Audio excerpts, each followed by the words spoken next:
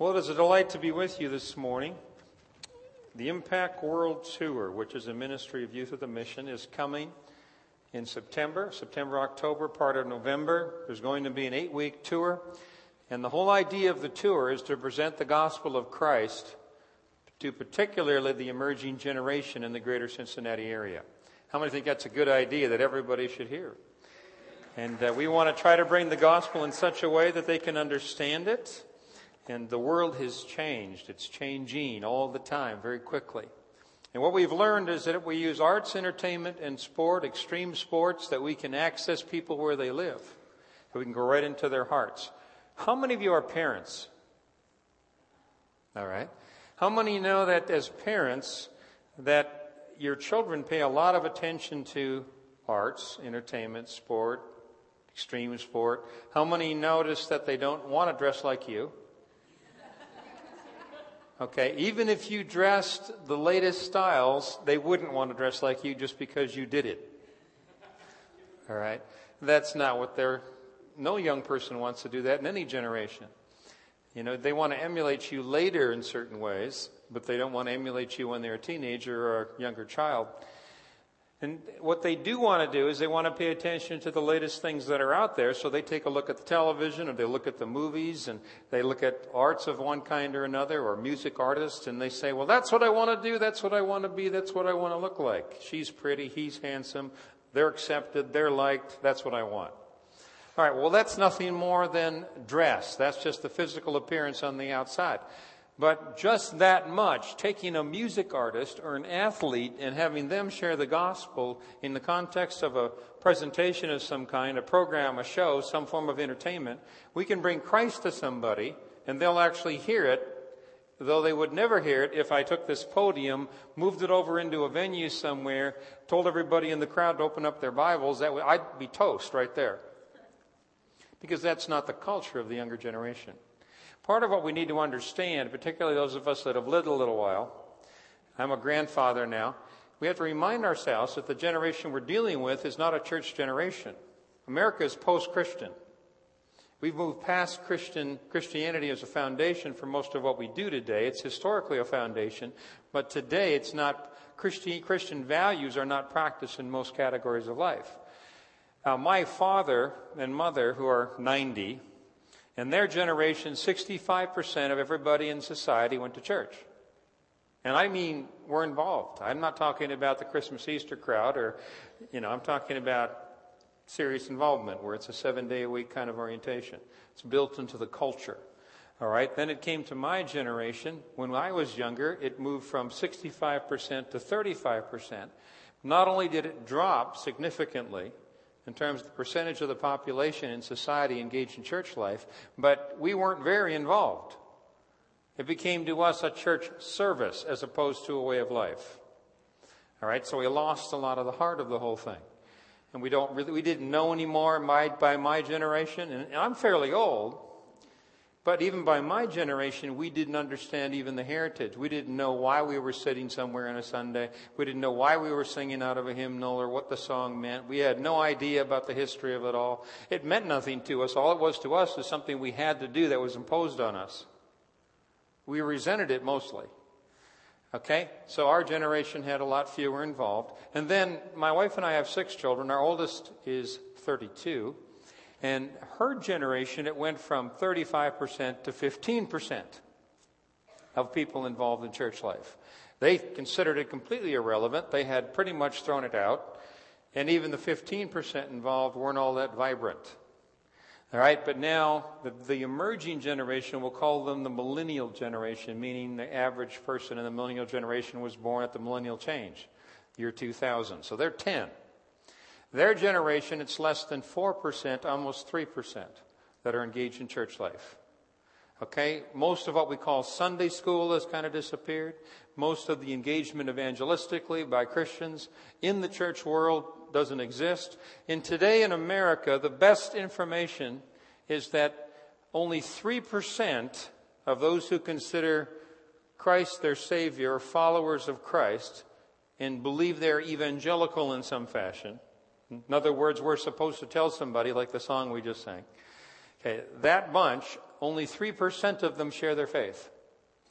Which means 97% of those who say that they're the ones that are supposed to be spreading the gospel don't at all.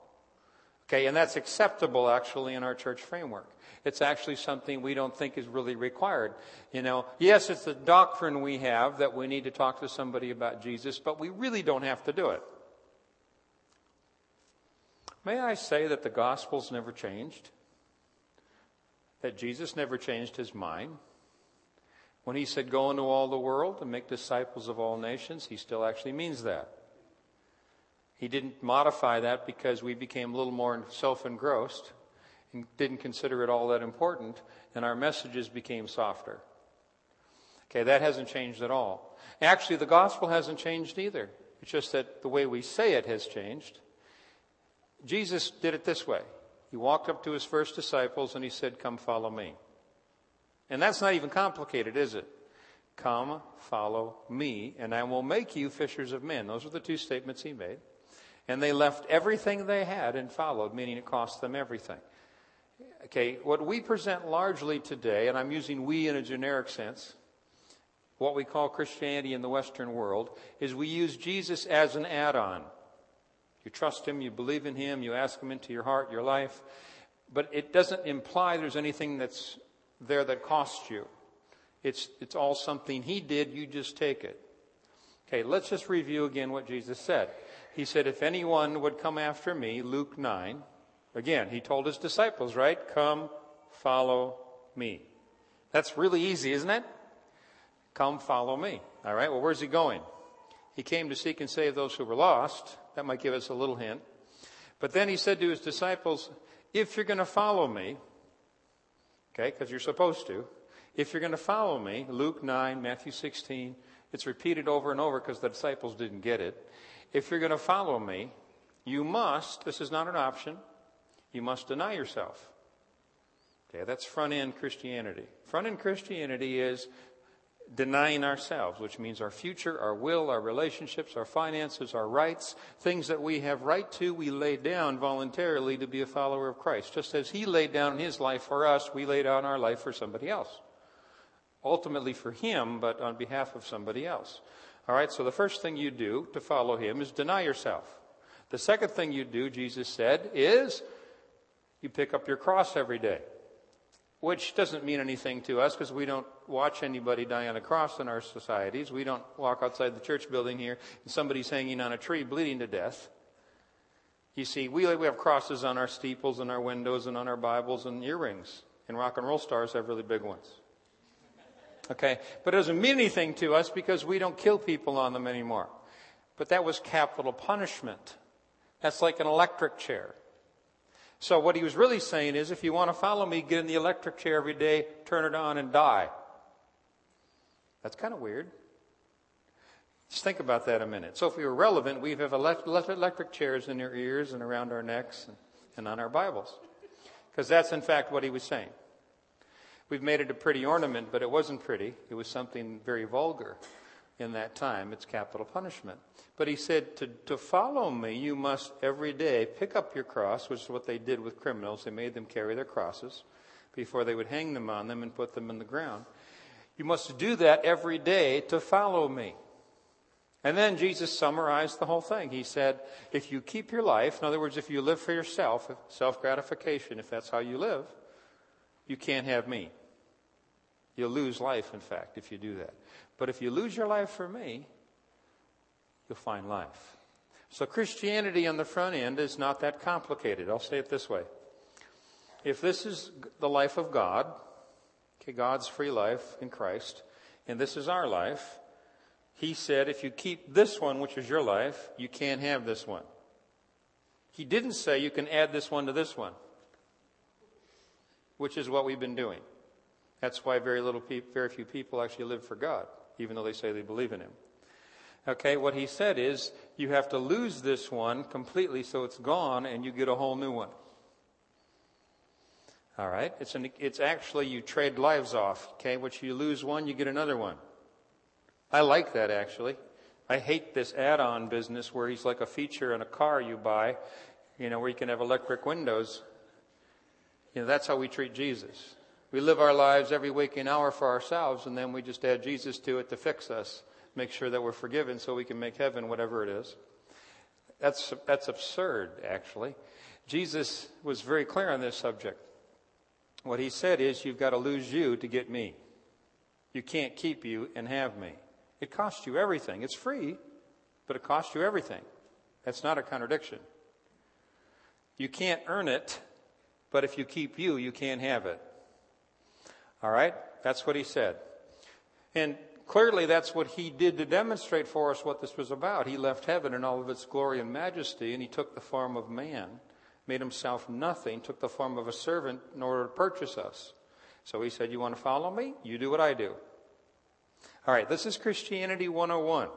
Not preached, for the most part, in America anymore. It hasn't been preached in 3 generations very much.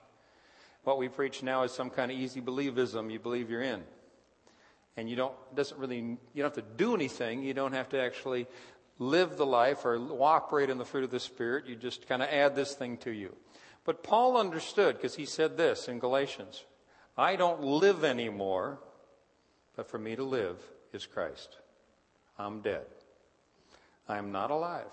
Now, the reason I share that with you is we have 2 things that we must understand in order to see a change and a shift in this generation in America. We can't keep going in the decline we've been on.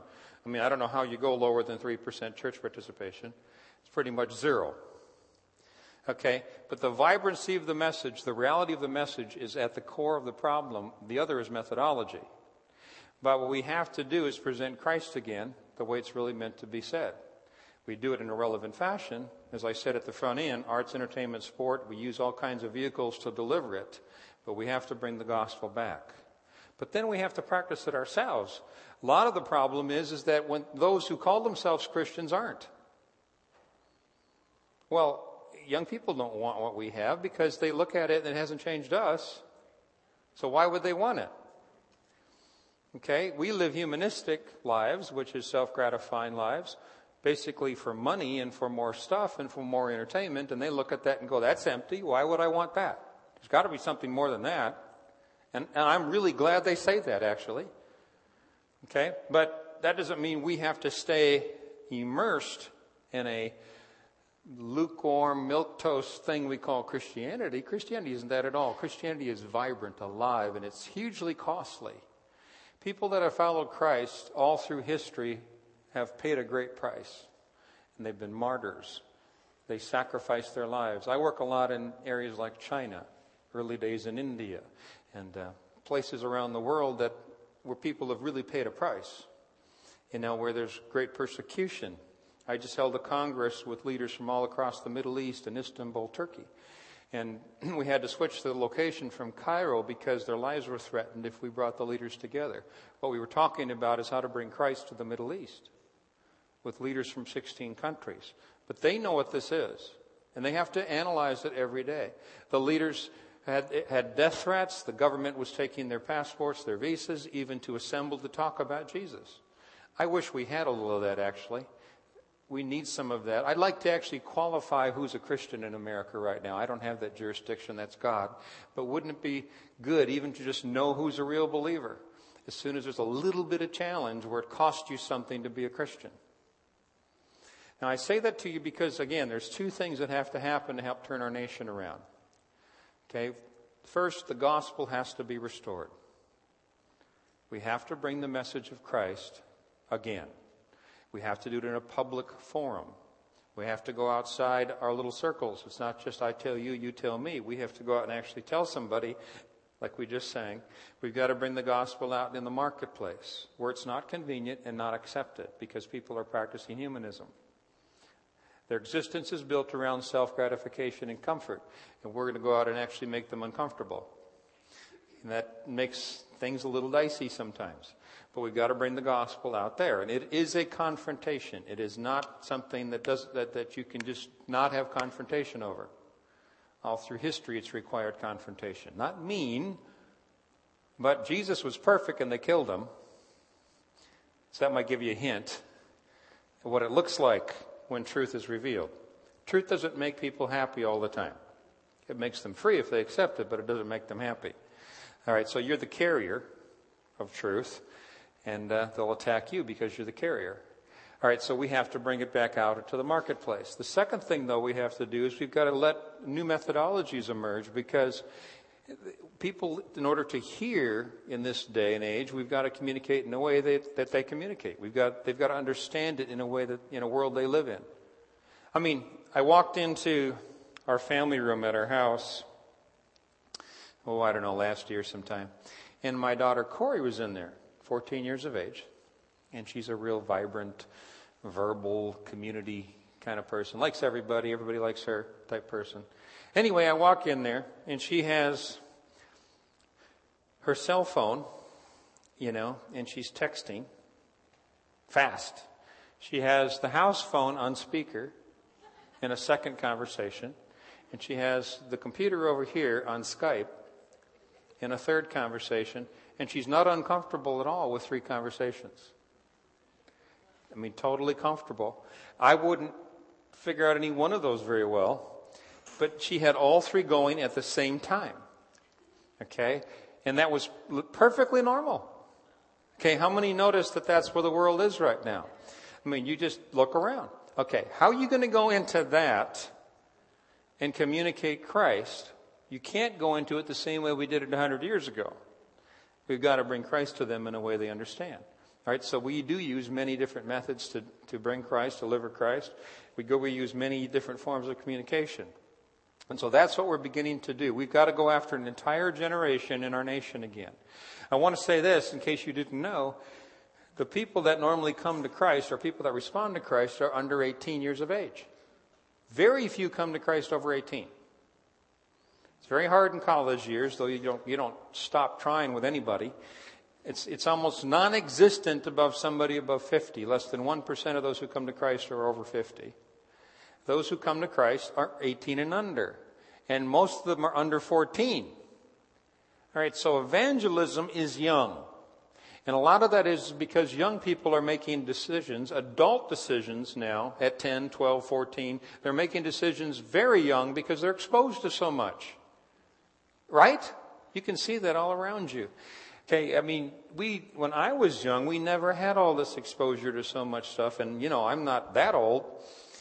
But it's shifted, it's changed, so that young people now, they're blasted with stuff. 8, 10, 12 years of age, they're discussing things we never used to think about discussing before 18, 20, 25. All right, but we've got to go where they are.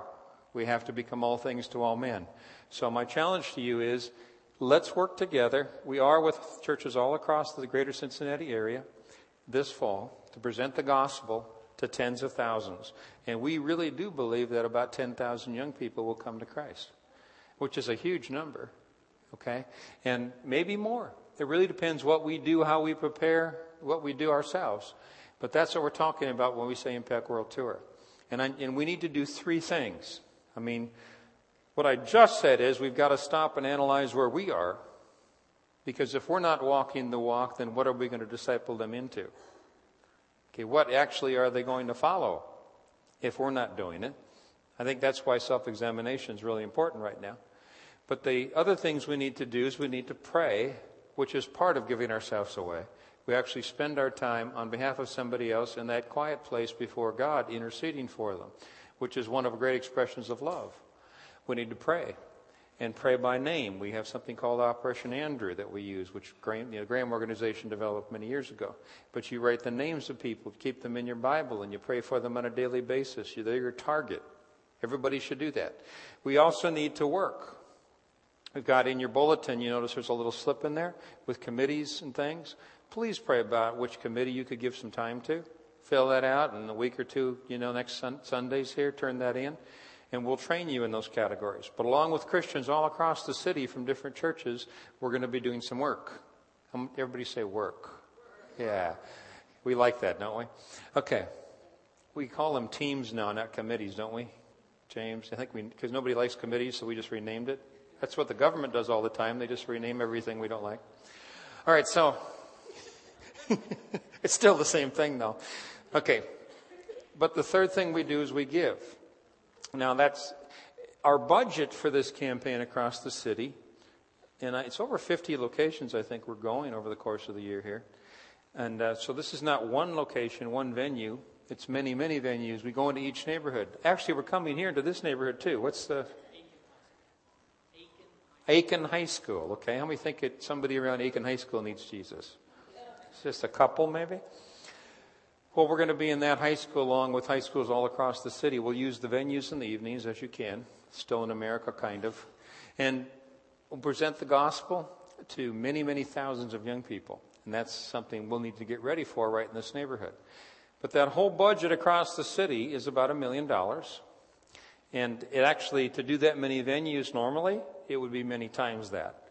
But because we're doing this as Youth with a Mission, Youth with a Mission's, YWAM is what we call ourselves. Oftentimes people think that means Youth Without Money. But because all of us raise our own support, and we don't receive salaries, we raise our own. So we keep the budgets down, though. We'll have over 100 team members coming from 5 continents, and they're all raising their own income. So we're excited about that. We like to volunteer our time, but they're going to pay a great price themselves to help you reach your city. So we asked local people if they would do the same thing and commit to help make the budget happen. And what I mean by the local budget, the executive committee has worked on a budget. They put it together. It entails all of the venue costs, sound, light, advertising, all of that side, but also has all the discipling follow-up piece. To disciple 10,000 people, to make sure they have the scriptures and put that whole structure together is a big deal. But there's many aspects to this budget, and we're going to ask you to pray about being part of that. And we're going to, right after this video you're about to see, which will show you the Impact World Tour, you'll have a chance to pray and then commit what you'll do over the summer, along with Christians all across the city, to help make the budget work. Now, we've raised so far, and many, many churches have been involved with this so far, $650,000 roughly has been committed toward the $1 million budget. We need to raise over the summer the other $350,000, and we'd like you to pray about what part of that you can do. And you'll get a card and envelope, and then we'll show you what to do with that, okay? But let's first look at this video together so we get a better idea of what we mean by Impact World Tour. I don't know if all of you can see it over here, but, oh, they've got their own screen back there. Okay, let's look at this together.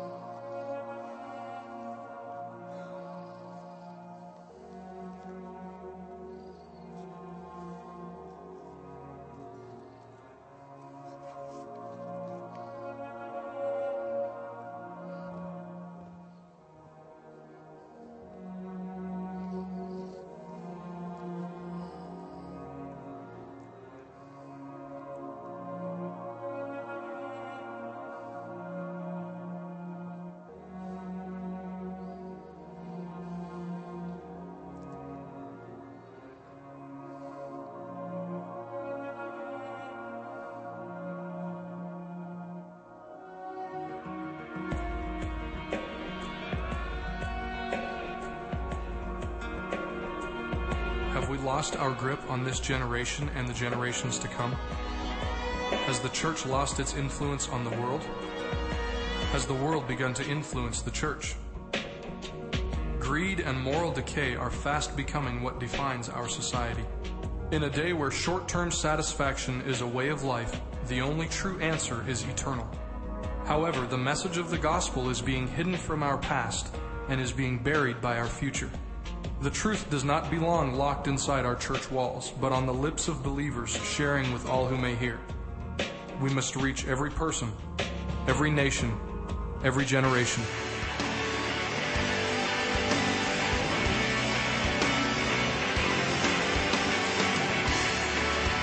The Impact World Tour uses culturally relevant expressions, extreme sports, dance and music to draw audiences around the world. Before the show's completion, the performers become evangelists, boldly challenging the audience to make a commitment to Jesus Christ. In the US, statistics have shown that typically 10% of each audience make commitments.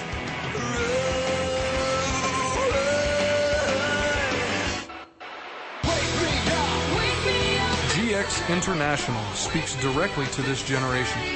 Skaters, dancers, bikers, and inline skaters from around the world present a fast-paced, hard-hitting gospel message that will challenge to the core. Know nothing that even comes close in comparison to being right with Jesus, to knowing Him, to having His presence in your life. There's nothing better!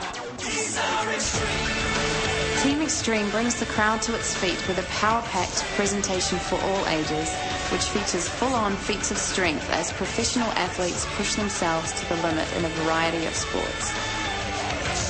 He's here tonight to forgive you. He's here to give you freedom. He's here to give you a new life. He's here to give you eternity. Tonight is a night to set yourself free. Island Breeze captivates the audience, expressing the beauty and heart of culture.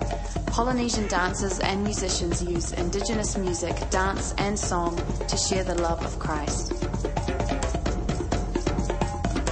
Jesus said, I've come to give you life and give you life to the fullest. The challenge for local churches is to work together and serve God's purpose for their community. Though the goal is to see decisions made to follow Christ, it is crucial that new believers be discipled in truth.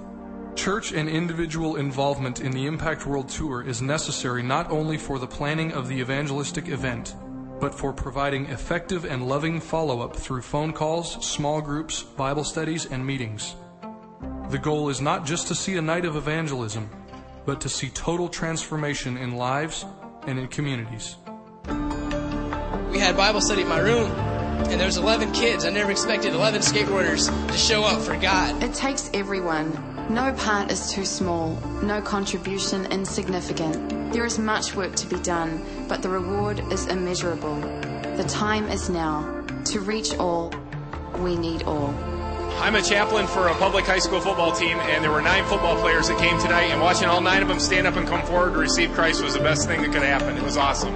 It's so much needed today. That was such an impact to me that I wouldn't have missed this for nothing in the world. We serve a living God, and He was definitely here tonight and alive and real to this generation. I hope and pray that this is going to go everywhere in the world. I just hope this just goes all out through the states and through the whole world. The impact that you guys had on my people, it's just so wonderful. America can again be one nation under God. There are hopeful signs across our land. It will require a moral reformation in all areas of society, and it must begin with the return to Jesus. It's time to proclaim the truth of Christ publicly across our nation. We must be part of a transformation in our time.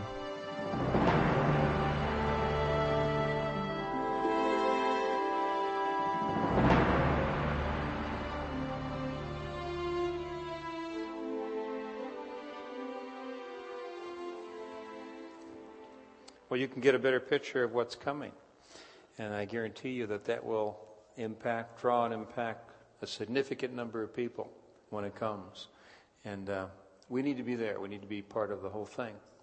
Counseling, what we call local links, discipling the new converts. But our chance right now is to really consider what to do financially, what to do toward this total budget. I'm going to have the ushers come and pass each one an envelope and a card. And when you receive this, I'll explain it. But the way we do this, again, with the budgets locally in these campaigns, is everyone carries some of it. There's not just one big company or business person that meets these budgets. It's hundreds and hundreds of people that consider what they might do individually. In your case, over the next 3 months, and between now and when the campaign comes. And again, our teams that are coming, they come from 5 continents. So we'll have people coming in, flying in from Asia, Europe, Africa, South America, all over the world. They come and raise their own incomes. They don't take any salaries, so that's not part of this. So all of us in YWAM are doing our part to join you in Cincinnati to work alongside this. But we're asking that you consider what you might do to help make this happen. What would you do to help reach the community? And when you get the card in the envelope, just take the card. Let me explain this to you. On the left side of the card, there's a place to fill in the amount you'll give between now and the campaign, which is actually about mid-September.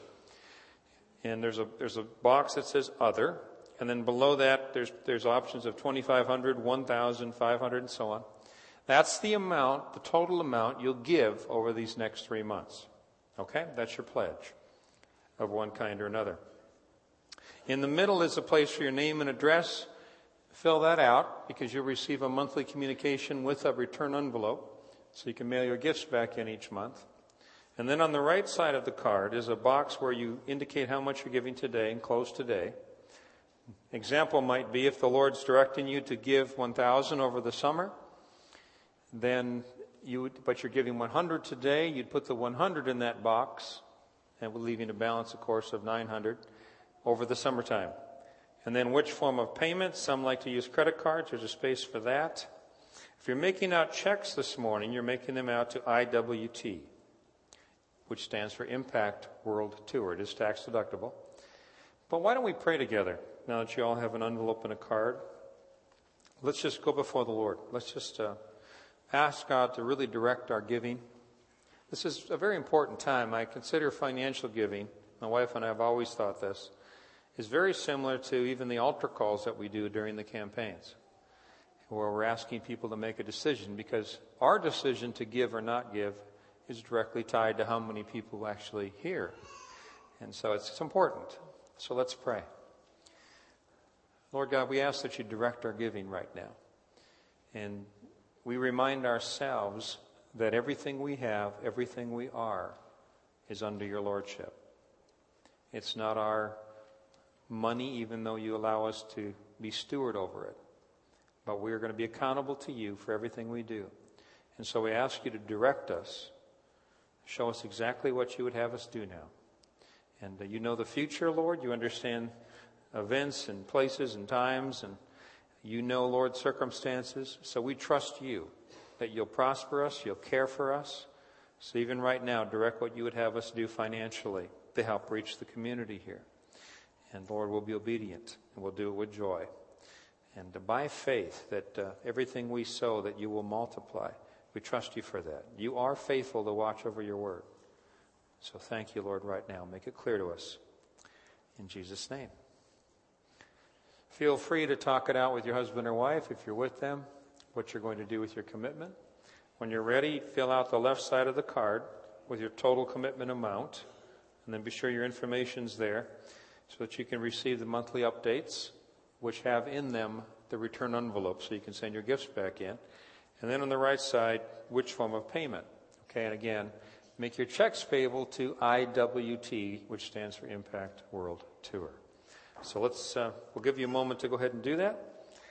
Fill those out, and then when you're ready, take your card along with whatever gift you're giving today and put those inside the envelope here, because I guess in a moment we're going to receive your regular offering in this one, so we don't want to mix them up. So go ahead and fill your card out and prepare your gifts. Put those on the inside. In just a few minutes, Pastor will oversee the giving portion. If you don't have a pen, just find a woman with a purse. See if she can dig down in there. And no doubt there's something there to write with, along with many other things. All right. Thank you so much, and appreciate that. This is going to go a long ways toward what God's doing in the city. It's something special about giving, too, with other Christians across the city from other churches, because we are the body of Christ. So it's great to be with you this morning. Thank you for your generosity and for your prayers on this, too. Let's all believe the Lord for something significant right here in this neighborhood. It'd be great to just see hundreds of kids come to Christ and then be able to disciple them. So, Lord bless you guys. I'm going to turn it back over because I have to catch a plane.